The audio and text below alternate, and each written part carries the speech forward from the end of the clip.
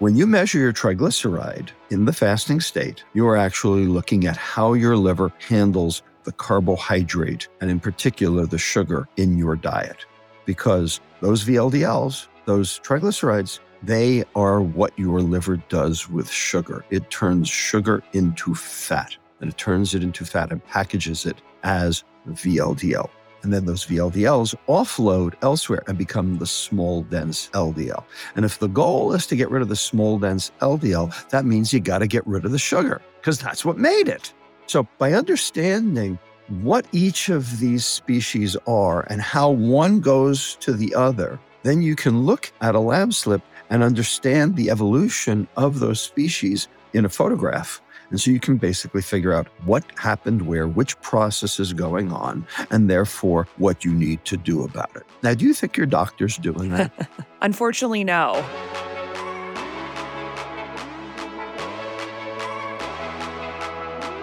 I'm Ben Grenell, part of the early startup team here at Levels. We're building tech that helps people to understand their metabolic health, and this is your front row seat to everything we do. This is a whole new level.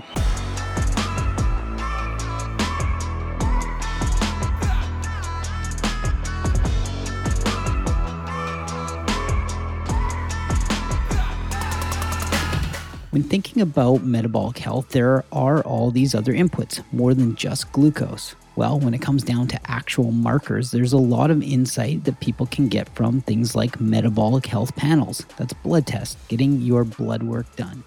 And so Dr. Robert Lustig, one of our advisors, a thought leader, an author, most recently of the book Metabolical, and Dr. Casey Means, co-founder and chief medical officer of Levels, the two of them sat down and they discussed this idea, the ultimate guide to understanding your cholesterol panel and metabolic blood tests. It was a very interesting conversation. Here's Casey.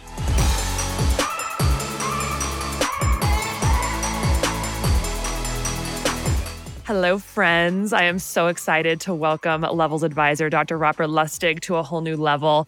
If you are in the Levels ecosystem, you know this brilliant human being for his books, Fat Chance, Hacking of the American Mind, and Metabolical. Dr. Lustig is a pediatric endocrinologist and professor emeritus at UCSF, and I think it's fair to say he's the most influential global thought leader on metabolic health. We are going to be calling him Rob today in this episode because that is his preference. And today we are going to be talking about how to interpret your cholesterol panel and other basic lab tests to get so much more out of them so you can really grasp where you are on the metabolic health spectrum, because I know that's something that everyone listening cares a lot about. So welcome, Rob. Thanks for being here. Thank you, Casey. It's always a pleasure, as you know. Well, let's just start by giving a quick overview of the four main elements of a cholesterol panel. What's in it and what do each of these tests mean and represent? The first is the total cholesterol. Throw it in the garbage. Just throw it in the garbage. It means absolutely nothing. Anyone who tells you my cholesterol level is high, tell them you don't know what you're talking about, because a total cholesterol is useless. You need to know what kind of cholesterol you're talking about. So that is the first piece. The second piece is called LDL. Now, LDL has a checkered history, to say the least. There is no doubt, absolutely no doubt, that LDL levels correlate with heart disease risk in large populations. That is true. I don't argue that. And yes, you do need to know your LDL, but the medical profession places way too much significance on this test. And they do it because we had a drug for it. Okay. The very first statin, lovastatin, came out in 1987. And so we put all our eggs in that one basket and said, LDL matters the most. Turns out the hazard risk ratio for high LDL and heart disease is 1.3. In other words, if you have a high LDL, you have a 30% more likely risk of developing a heart attack in your lifetime. Now, that's not nothing. That's real. That's reportable. That's public health, intervenable. I don't argue that. So you do need to know. But there's something that's much more concerning, which we'll talk about in a moment. Now, here's the problem with LDL in 10 words or less. There's not one, there's two. And when you measure your LDL, you're measuring both at the same time. Now, it turns out only one of the two matters for heart disease. The other one is actually completely cardiovascularly neutral. But the measurement picks up both at the same time. So the question to you is, how do you know which one's which? How do you know whether or not, if you have a high LDL, whether it's the kind that matters or the kind that doesn't? And that's what your doctor does not know. So he's going to say to you, well, you have an LDL level of 150 and that's high. And hey, you need a statin. Well, maybe you do and maybe you don't. But you don't need that statin based on an LDL of 150, that's for sure. What you need to know is which of the two predominate in your lab test. How do you figure that out? That's where things get a little complicated. You need to know another piece of information that's in that lipid panel, and it's called your triglyceride level. Now, triglyceride also has a checkered history. And the reason it has a checkered history is because a lot of times when people say they're getting their fasting labs done, they're not fasting. Okay. They had their bagel and cream cheese that morning and they're getting their blood drawn at 1 PM. Okay. And that's not fasting. And so fasting triglycerides can be all over the map. But if they're really fasting, they actually tell you quite a bit. And it turns out triglycerides are much, much more indicative of a risk for heart attack than the LDL is. Triglyceride hazard risk ratio is 1.8. In other words, if you have a high triglyceride, you are 80% increased risk for having a heart attack. 30%, 80%. But which one is more important? But we don't worry about that because number one, they're all over the map because not everyone's fasting when they get their blood drawn. And number two, as it turns out, we didn't have a drug for high triglycerides until very recently. And even that drug has some side effects. So a lot of primary care doctors are a little loath to use it. So that's sort of the nidus of the conflict, is understanding that you actually have to understand both of these pieces of information, and you have to understand their relationship to each other. So that brings us to HDL, which is the fourth part of the cholesterol panel. And what should people, a lot of people will hear, this is the good cholesterol. How does this factor in? Right. So HDL is, quote, the good cholesterol. It is actually a method for lipid transport away from adipocytes and toward the liver, as opposed to from the liver toward adipocytes. And it is mostly protein rather than lipid. And so that's why it's high density, it sinks. And it has been shown in many studies that the higher your HDL is, the better your recycling capability is, and the lower your risk for heart disease is. And it turns out that there are a few variants of HDL which are even better, like HDL Milano, if you're Italian. That people actually tried to give, HDL Milano to people, to see if it would improve things. It didn't. But the point is that HDL does seem to confer some protective benefit. So you would like your HDL to be high. Now, as it turns out, this was work done by Jerry Reaven back in the 1980s when he first conglomerated all of this information into one overriding concept called metabolic syndrome. He called it Syndrome X, but we call it metabolic syndrome. What he realized was that the triglyceride, when it offloaded its lipids into different tissues, those triglycerides became the bad kind of LDL, the small, dense LDL. And what he realized was the HDL was protective against that. And so what he realized was that the triglyceride to HDL ratio was perhaps the single most important risk factor for determining heart disease. And that is true. The triglyceride to HDL ratio is what you really want to know.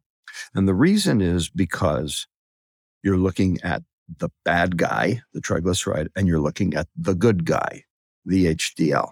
And you're looking at them in comparison to each other with the ratios. You actually have to do a computation Most labs will give you that computation on the lab slip. And if you have a triglyceride to HDL ratio of about 1.5 or less, you'll probably live forever. If you have a triglyceride to HDL ratio of 2.5 or greater, you got a problem. Also, the thing to know is that these are race specific.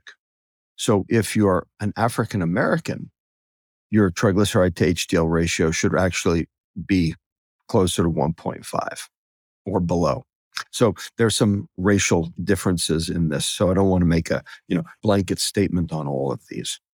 The point is that these different molecules that we've been talking about are evolutions of each other in terms of how they get made, how they get processed by the liver, how they end up at the fat cell, what gets offloaded, and what recirculates back. And when you get a lab fasting lipid profile, you're getting basically a snapshot of where those are in relation to each other at any given moment. And so what you have to be able to do then is you have to be able to fold that into a narrative of what your lipids are doing at that moment. And of course, that's not what your doctor does. All your doctor does is look at the lab slip and look at the high or the low next to, the number. Green or red check marks. That's right. And so if your LDL is high, you need a statin. If your HDL is high, he says, don't worry about it, and doesn't even tell you about the rest of it. So, there's a lot to be learned from those numbers, but you can't compare them to any standard alongside it. What you have to do is you have to look at the interrelationships between each of them. And that's something likely your doctor does not know how to do because they were never taught to do it. So you have touched on this concept of small density LDL briefly, and I think that's such a crux of the conversation. We should drill into that a little bit more because I think one of the takeaways we've learned so far is that just LDL number alone is not sufficient to give you a lot of information about where you actually stand in terms of heart disease risk. You have to know what the subfractionated sort of particles are. So can you talk a little bit about what those different particles are and also how some of these other ratios like triglyceride to HDL ratio can actually tell us about whether we have more of the good or bad LDL cholesterol? Something we should have actually started with, Casey, is you can only interpret a lipid profile if you know you're not sick. Okay. If you have acute disease, if you have an acute infection, so if your white count is high, or for that matter, if your white count is low when you've got a viral syndrome, that is not the time to be looking at your lipid levels. Okay. So you actually should look at your white blood count as the first thing and say, can I even trust any of these other numbers? Because they will go up or down based on how sick you are. That's the first thing. The other number that you need to know in order to be sure that your lipid levels actually mean something is your thyroid hormone level, free T4. Okay. Because if you are hypothyroid, your triglycerides will be sky high. And your doctor will think there's something wrong with you. And all he has to do is put you on some Synthroid and your triglyceride levels will come right back down. Well, probably also worth mentioning too that right now, the leading cause of hypothyroid in the United States is Hashimoto's thyroiditis, which is an autoimmune disease of the thyroid. And there's some also, aside from Synthroid, there's some incredible sort of more holistic, I think, approaches that people can do for autoimmune disease. And so just going to put a plug in for that it's interesting that it's just, like with most autoimmune diseases, we're seeing a rise, especially in women. And this may be partially diet and lifestyle mediated. Yes. And I think that some autoimmune diseases can be mitigated by appropriate nutrition. And I actually talk about that in this book over here.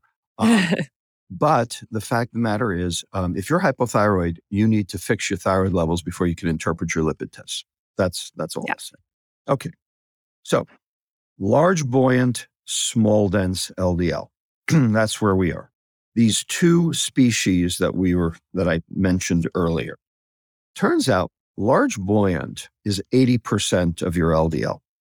It is cardiovascularly neutral. It's not good. It's not bad. It's there. So if it's high, does it matter? Not really. Hmm. And 80% of your LDL is large buoyant. It's large. It doesn't get under the surface of the endothelial cells in your arterial system to start the plaque formation process. It's buoyant. It floats.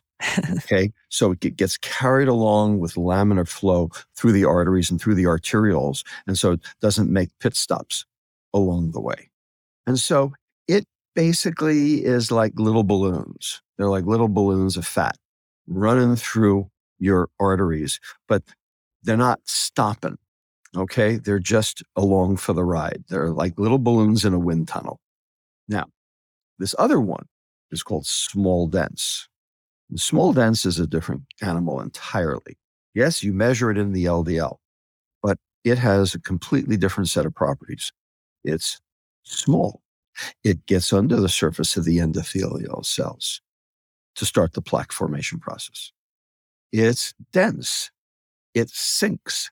It doesn't float. It sinks. And so with laminar flow, it may actually precipitate and not follow, the wind tunnel, and may end up finding a nook or a cranny inside a blood vessel to lodge itself in and start the plaque formation process. In addition, the outside of that small dense LDL is much more inflammatory than the large buoyant. So it's that small dense LDL particle that we have to be mindful of. And it's only 20% of your total LDL level. So when you measure your LDL, what are you measuring? You don't know. And so that's why all these doctors who just read across and say, oh, yeah, it's high, you need a statin, they're missing the boat. They don't understand what it is they're looking at. Well, if they don't know what they're looking at, then how do you expect them to be able to take care of you properly? So how do you figure it out? That's the question. How do you figure it out? And the answer is you look at the triglyceride. If your triglyceride is high, that means that those LDL particles are small dense. And the reason is because that's what those VLDL, those triglyceride particles are evolutionary going to become. They're going to become those small dense LDL. All right. After the liver offloads and after the adipocyte offloads, those VLDLs will become those small dense LDLs. So that's telling you what's happening in your vascular, because you're looking basically at 2 points in the same photograph, and you're able to connect point A to point B. People might be confused about VLDL. Just might be helpful to tell them the relationship between triglyceride and VLDL. So triglyceride is VLDL in the fasting state. All right. So that's another thing we need to explain to people. Very low density lipoproteins are made by the liver. They are made by the liver, not in response to fat. They are made in the liver in response to sugar. Sugar is the driver of VLDL, and the VLDL is what you measure in the serum triglyceride, fasting. Now, if you're not fasting, there's another species called chylomicrons. And chylomicrons are what your intestine does to fat. And they're huge. They're enormous. They're like, Mr. Potato Head. They're just like enormous globs of fat that have to ultimately be cleared by the liver.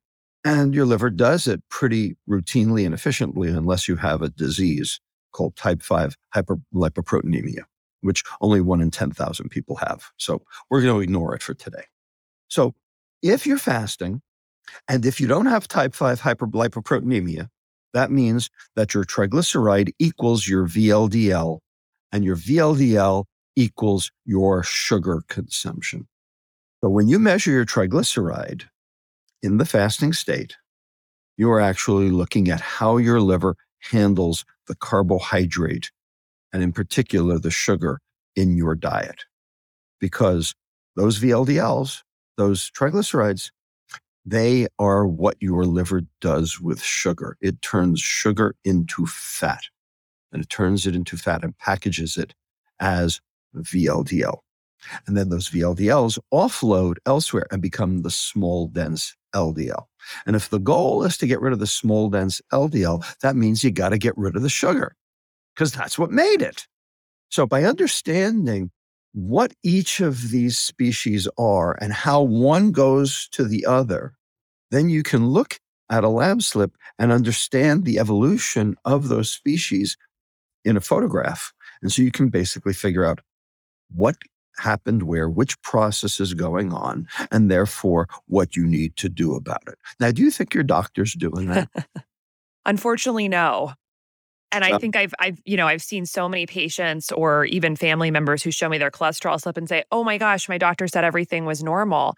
And I just take a quick 2-second glance at it and it's so obvious that this person is on the road to diabetes or heart disease or whatever because their LDL is right at the top of high normal. Their LDL is right at the lowest possible low. Their triglycerides are like right before they get elevated. And everything looks like it's in the green, but if you start thinking about how these things are relating to each other, it's clear that things need to be optimized. So I think that's happening all the time where people are essentially missing a potential opportunity or warning signs and an opportunity to get on top of this early because they technically meet normal for each of these tests, but because we're not looking at them all together in a big picture, we just totally miss sort of the writing on the wall. And the part that really kills me is that some of these numbers are so dynamic or they're so easy to adjust. I've seen several patients in my own practice drop their triglycerides 100 points, 80 to 100 points in a month just by cutting out Absolutely. refined sugar.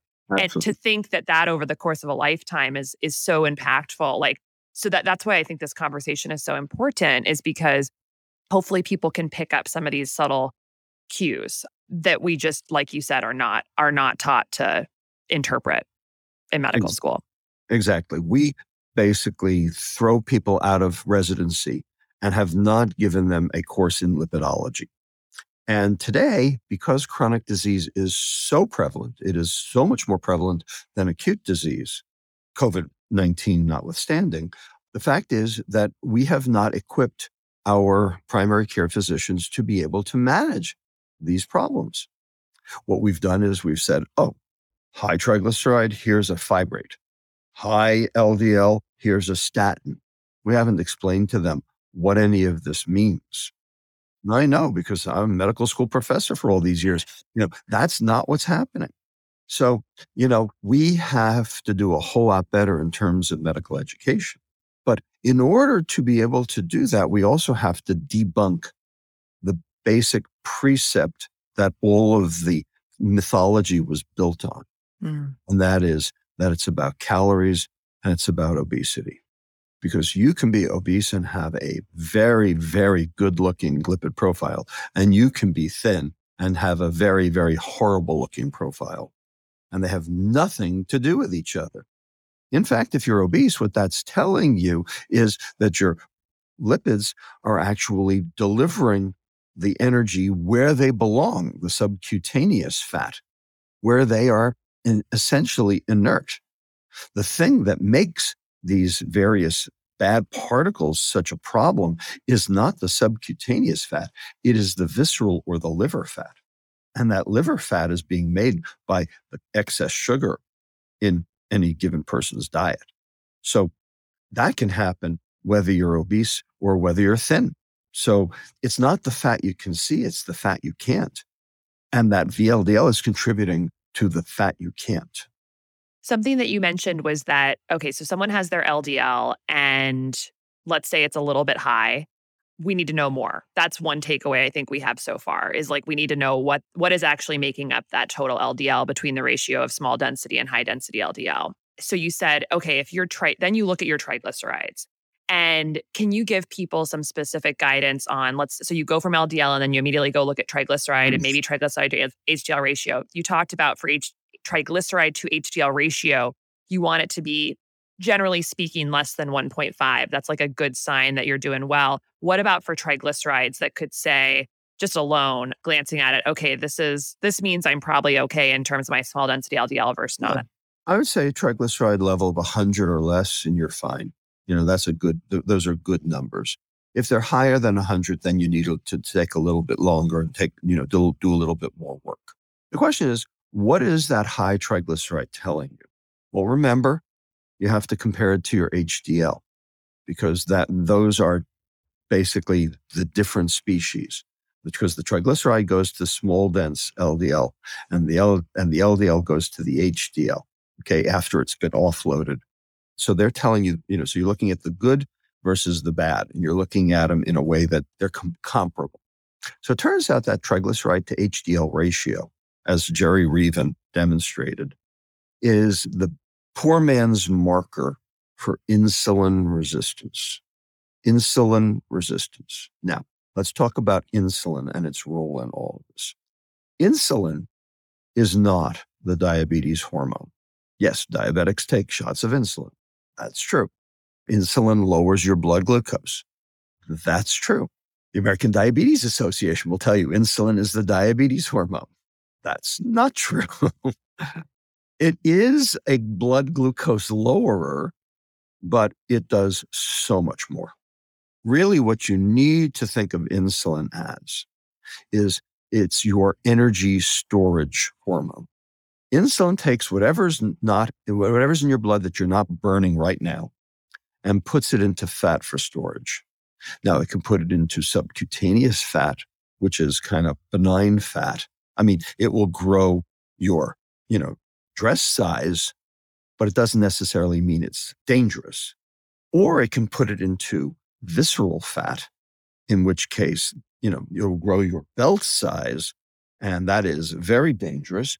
Or it can put it in your liver fat, in which case you won't even see it in your dress size or your belt size, and it's extremely dangerous.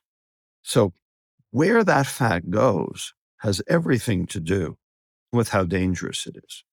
But insulin is the way it gets there.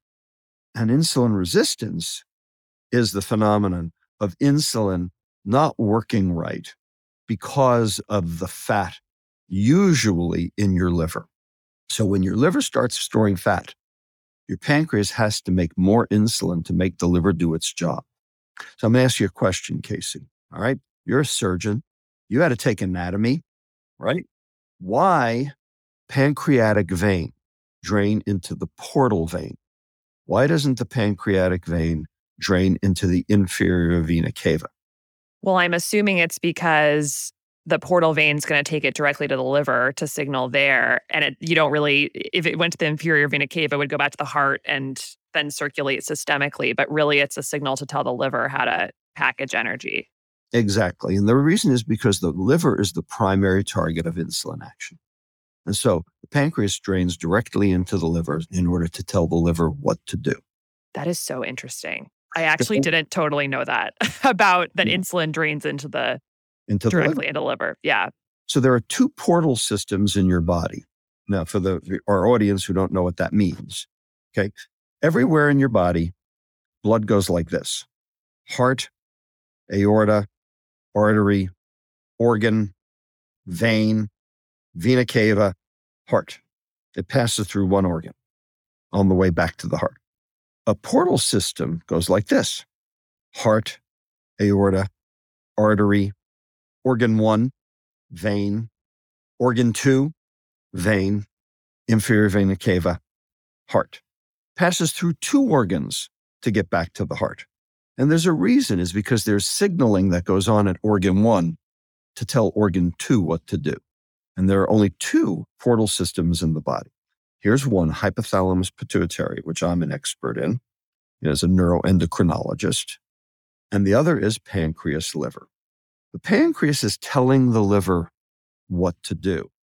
And when the liver is not doing what it's supposed to, the pancreas has to work harder to tell the liver what to do. So when you get liver fat, and it turns out 45% of Americans now have liver fat when they never had it before. When you get liver fat, your liver is not working right. When your liver is not working right, that's going to raise insulin levels all over the body, because the pancreas has to tell the liver what to do. It has to make more insulin to make the liver do the right thing. Well, that extra insulin all over the body is what's going to cause all of the chronic metabolic diseases that we know. Because insulin is not just the diabetes hormone. It's not just lowering blood glucose. It's also causing cell proliferation in places it shouldn't, like your coronary arteries or in your breast tissue or in your prostate or in your brain. Okay. And so, in fact, high insulin levels have been associated with virtually all chronic diseases and cancer and dementia. So, insulin is good when it lowers your blood glucose and you're diabetic, and is bad for everything else. Insulin is a good news, bad news deal. And so you want your insulin to be as low as possible and still do the job. Well, the way to get your insulin to be as low as possible and still do the job is to have a liver that works. And if your liver doesn't work, you're screwed. So what makes your liver not work? Fat in the liver. That liver fat is the baddest guy in all of medicine. Right? And the question is, how did that fat accumulate in the liver to cause this problem? Answer, sugar. And how does that manifest in the lipid profile? With small, dense LDL. And where do you find that? You find that in your triglyceride to HDL ratio, even though the triglyceride to HDL ratio isn't even measuring LDL. So this is why this is so complicated. Because in fact, to determine what your LDL is, you have to look at the other species. And most doctors don't understand this. Oh my gosh.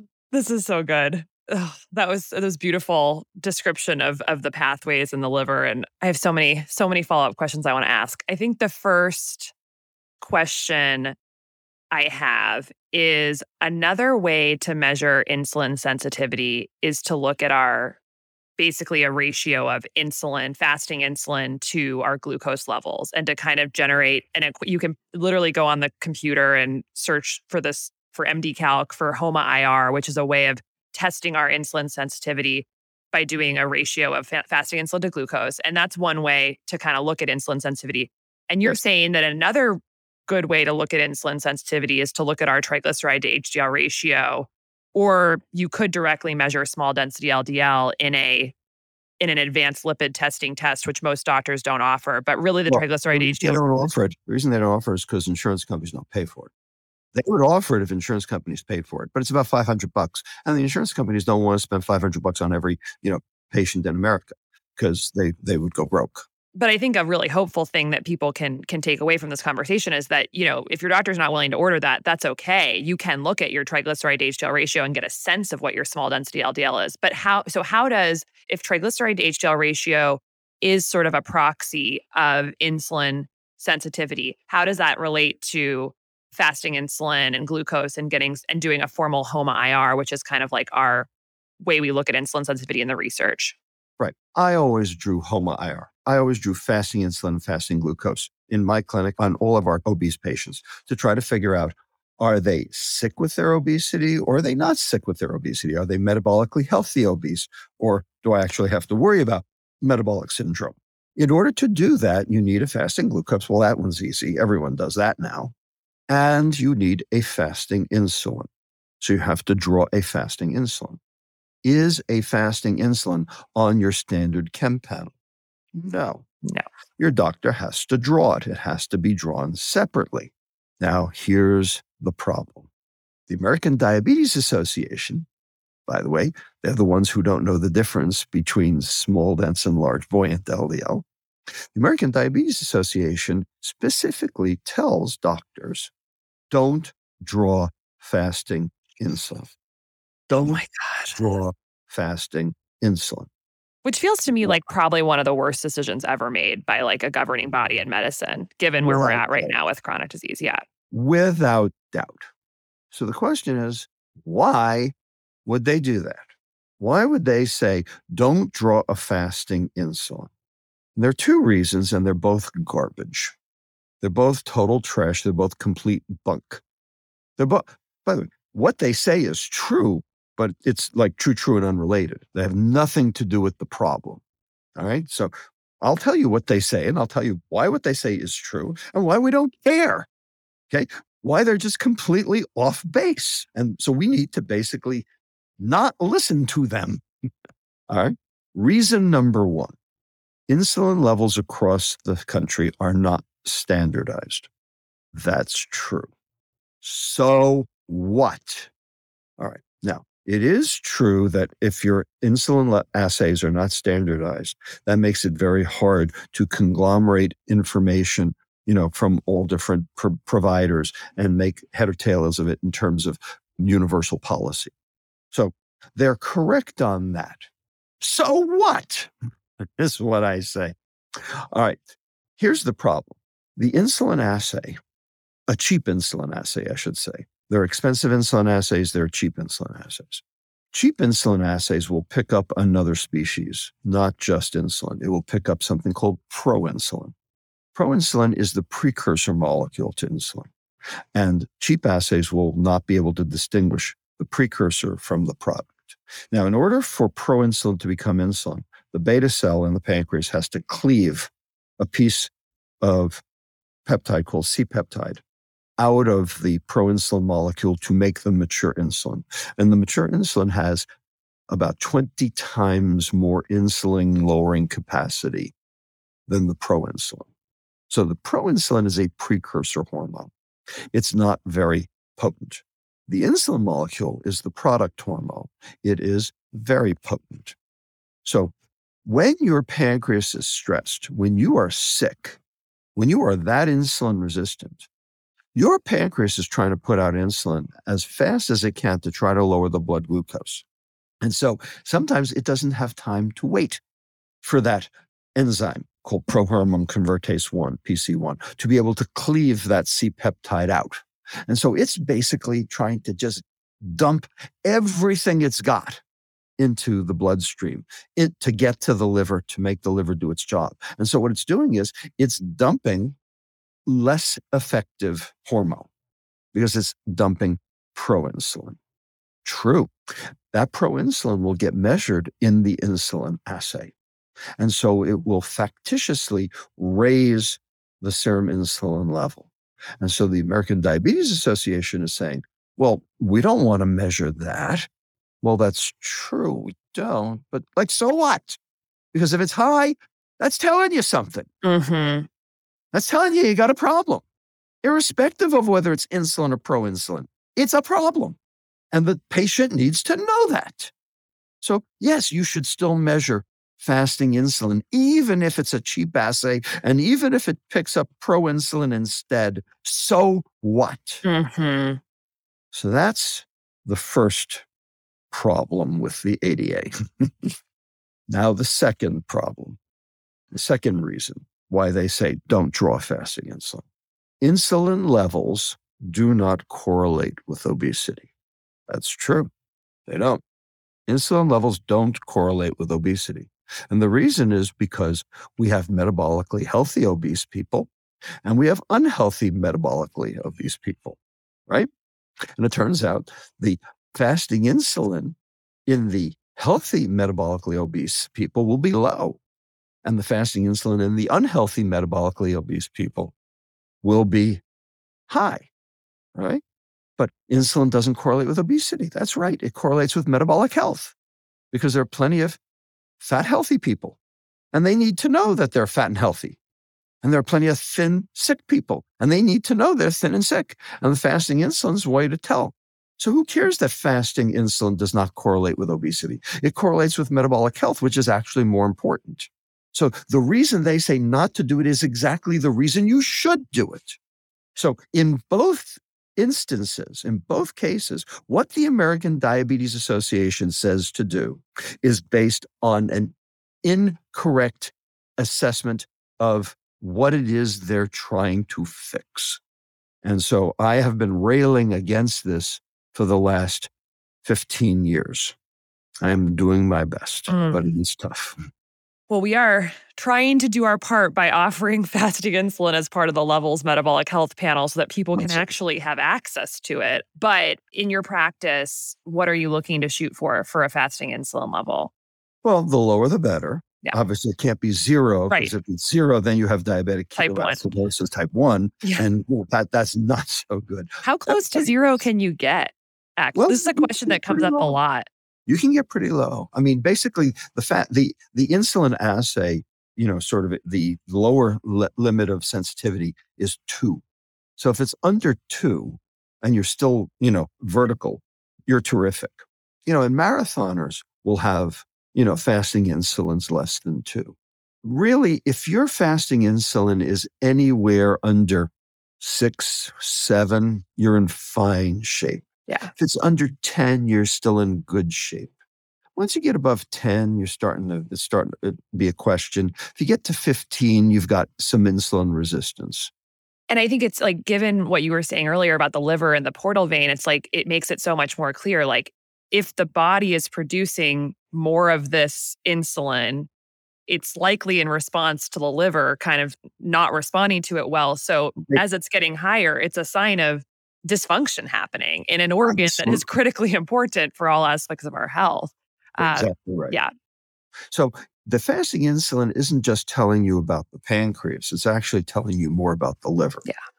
This is probably out of the scope of this conversation, but I think since liver is like not an organ I think the average person is thinking about, and yet we should all be thinking about it literally nonstop. It is our detoxification organ. And when it's not working, then toxins run rampant. That's how you have to think about it. I have found that, especially in residency and just in training, people often kind of just like gloss over the liver function tests like AST, ALT, bilirubin, et cetera. Obviously, if bilirubin is high, there's certain biliary problems that people think about. But often like AST and ALT are just like, oh, okay, if they're normal, they're fine. Like, should we be caring a little bit more about our liver function testing? I know you talk about this in the book, but I think, that's just tests that I think the average person just never think about. And I feel like there should be like a renaissance of us thinking a little bit more about these levels and as a sign of liver health. So what are your thoughts on those? Without doubt. Liver function tests are extraordinarily important. And you can interpret them. They're very interpretable. And I teach people in the book, as to what they actually mean. The test that's probably the most abused is the ALT, which stands for alanine aminotransferase. Back 45 years ago when I entered medical school, it had a different name. It was called SGPT, but it's the same test. It's done the same way, right? ALT is just a little easier off the tongue. And what it tells you about is liver fat. It tells you about the amount of liver fat. Now, the problem with this test is the normal range. So the normal range currently, if you got yourself a chem profile and you looked at ALT and you looked at normal range, it would say less than 40. So if you have an ALT of 39, it's telling you you're fine because you're within the normal range. Garbage. Way too high. 39 is way too high. Disaster. Yeah. Yes, way too high. Now, why is the ALT less than 40? Why is that the cutoff? When I went to medical school 45 years ago, the upper limit for ALT was 25. It is now 40. What happened? How come 45 years ago, it was a whole lot less? Is it because we're trying to create business for the liver transplant industry? Something like that. The reason is because the entire normal curve has shifted to the right. Because how do you get a normal range anyway? Where does it come from? Well, you go to a laboratory and they do thousands and thousands of tests on ostensibly, and I put this in air quotes, healthy people, because most people don't know if they have liver fat, right? It's one of those silent killers like hypertension. They don't know that they have a problem. And so they get their blood drawn. And it turns out that over the last 45 years, this thing called fatty liver disease has overtaken America. 45% of Americans now have fat in their liver when they didn't before. And so they have a higher ALT than they did 45 years ago. And so the Gaussian distribution has now all been shifted to the right. And so you end up drawing, you look at the mean and then you do 2 standard deviations from the mean. And that's where you draw your line for what's normal. And so it used to be less than 25 and now it's less than 40. So the question is less than 40 normal? Well, it's within 2 standard deviations of the current mean. What makes that normal? Because the current mean is that we all have chronic illness, That's right? right. Yeah. Or It's not all, but like illness. 88% of American adults have metabolic dysfunction. So the So mean there is you a go. joke. Yeah. Right. So, like, why would you use that number? So that's the problem. So the problem is not the test. The problem is the reference range. Yeah. The problem is the interpretation of the test. So if your doctor knows how to interpret that test, and I explain that in the book as to why this is, okay, then they would understand that any ALT above 25, and if you're African American, any ALT above 20 is cause for concern. Yeah. And that's liver fat until proven otherwise. Yep. And so then you have to say, okay, why in the world would you have liver fat? And what are we going to do about it? Because the goal is clear the fat out of the liver to make the liver work right so the pancreas can basically rest and do its job properly, lower levels of insulin all over the body, and prevent chronic metabolic disease. And So heart that disease. ALT is essential. Oh, man.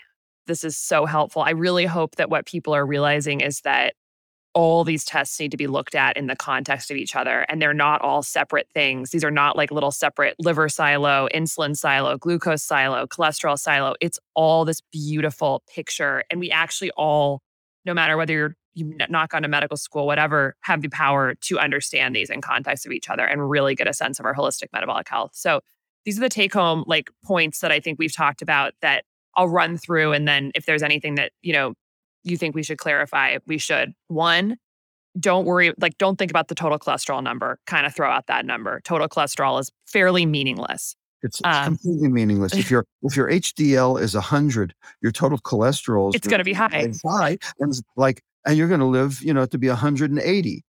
So why do you care about your total cholesterol? So Right, that's exactly. the first thing that has to go. The fact that they even report it out, I think, is specious.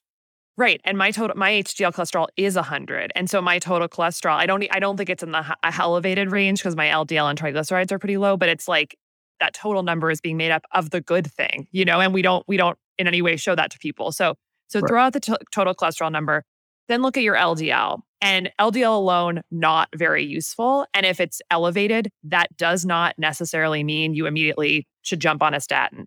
First thing to do is to look at your triglycerides and your HDL. Triglyceride to HDL ratio, which you can calculate on your iPhone calculator. Generally speaking, if this is over 2.5 to 1 in Caucasians or over 1.5 to 1 in African Americans, that means there's a problem. You want to keep it below those numbers. And pretty much ideally for everyone, I think generally speaking, if it's less than 1.5 to 1, that's a good thing, but lower is better. Lower is better. I won't argue that. The question is, when is it high that you have to do something?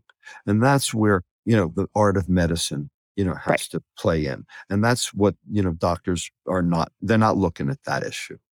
Totally. With LDL, when you're looking at your triglycerides, if it's less than 100, that's a good thing. That's probably an indication that your small density LDL is not through, super high. So take a look at that number. With HDL, we want it to be high. Right now, I think it says above 40. Unlike most reference ranges, it says keep it above 40 for men and above 50 for women. It should be way higher than 40 if you can help it. I mean, Right. if you're down at the 40 level, you're not doing that well. Right. for So we HDL. want that up in the 80s, 90s. 60 and above if you can get it there. But a lot of the problem with HDL is a lot of that is genetic. Yeah. And so, if you've got a family with, really good genetics, my wife's got an HDL of 98. She's probably related to you. But basically if yours is 41 and your doctor's like, "Oh great, your HDL is normal." Get it. We need to get it higher. That's not that normal. Next thing I'm hearing is sugar is driving the liver fat. Liver fat is what's making us insulin resistant. Insulin resistance is driving our dangerous small density LDL levels. We need to figure out how to get the liver fat down. That's going to be my next question after this. And then my last thing is liver function tests. If you happen to have those, which most people will if they're on their physical, look at your ALT. If it's above 25, you really should be looking into that. Is that fair in terms of take That's homes? absolutely fair. And So- those are all things that your doctor doesn't know. Right. Oh, I want every single one of my friends from residency to listen to this episode. I think it's so important. And it also makes looking at labs way more fun. This is fun. This is the fun part of medicine. Looking at the screen on Epic and just seeing if there's any red check marks. Like, that's not fun. This is The puzzle. This is how, medicine used to be practiced. right. Because we actually, looked at the physiology. This is the physiology, right? Yeah. Oh, and then last take home point I think that we talked about is ask your doctor to get a fasting insulin test. Ideally, it should be less than 6. And if you cannot get that, certainly look closely at your triglyceride to HDL ratio. Okay. So wrapping up, how do people get rid of their liver fat? The easy answer, get rid of all the sugared beverages in the house. That's the easy answer. Okay. Sugar is the driver of liver fat without question. Oh, by the way, alcohol is the other driver. Yeah. Yeah. People know that. They don't know about the sugars. So alcohol and sugar are metabolized the same way. They get both get turned into liver fat. They both cause chronic metabolic disease. That's why children now get the diseases of alcohol without alcohol, because sugar doubles for alcohol. That's the first way. The second way is exercise, because exercise will burn off some of that liver fat. And the third way is intermittent fasting, because that gives your liver a chance to burn off some of that liver fat. So those are the 3 easiest ways. Metformin can help. It's not perfect for that purpose, but it can help. There will be other drugs that coming down the pike for non-alcoholic fatty liver disease. They're not ready yet. They're not ready for prime time. They all have side effects. We're not ready for that yet. So get rid of the sugar. Start with that. And I would just add getting rid of the refined carbohydrates, like anything made with white flour. I've definitely seen for my patients that they just make the commitment to like avoiding processed foods, meaning, no white flour, no refined sugar. Like I said, several patients who have dropped 80 to 100 points on their triglyceride in a month. And within the first week, it can sometimes drop 30, 40 points. I mean, it changes so fast when you get this crap out of the diet. And so, but for the average, I think the liquid sugar, that's like a super easy one to just like get rid of immediately. Exactly right. Those are the easy things to do because they're within everyone's purview. Yeah. All right. If your doctor doesn't understand any of this, okay, well, give them this book for a Christmas present. And Metabolical. He's pointing to Metabolical. Metabolical. Give them that as a Christmas present, and hopefully, maybe they'll read it. I mean, I think Metabolical is like the best possible gift you could give to a family member because it's a book of empowerment, and it gets people to think for themselves. It gets people to wake up. It gets people to have actionable tools to do the things that are going to have the highest leverage impact on your health. So this was amazing. I think it's going to really, really help people. Thank you so much, Rob. And I cannot wait for the follow-up conversations to this. I think we probably have more episodes we could do on this topic. We can probably do a year's worth of episodes. But I think this is a really great overview for people. So sit down with your cholesterol test, your cholesterol panel, and get to work.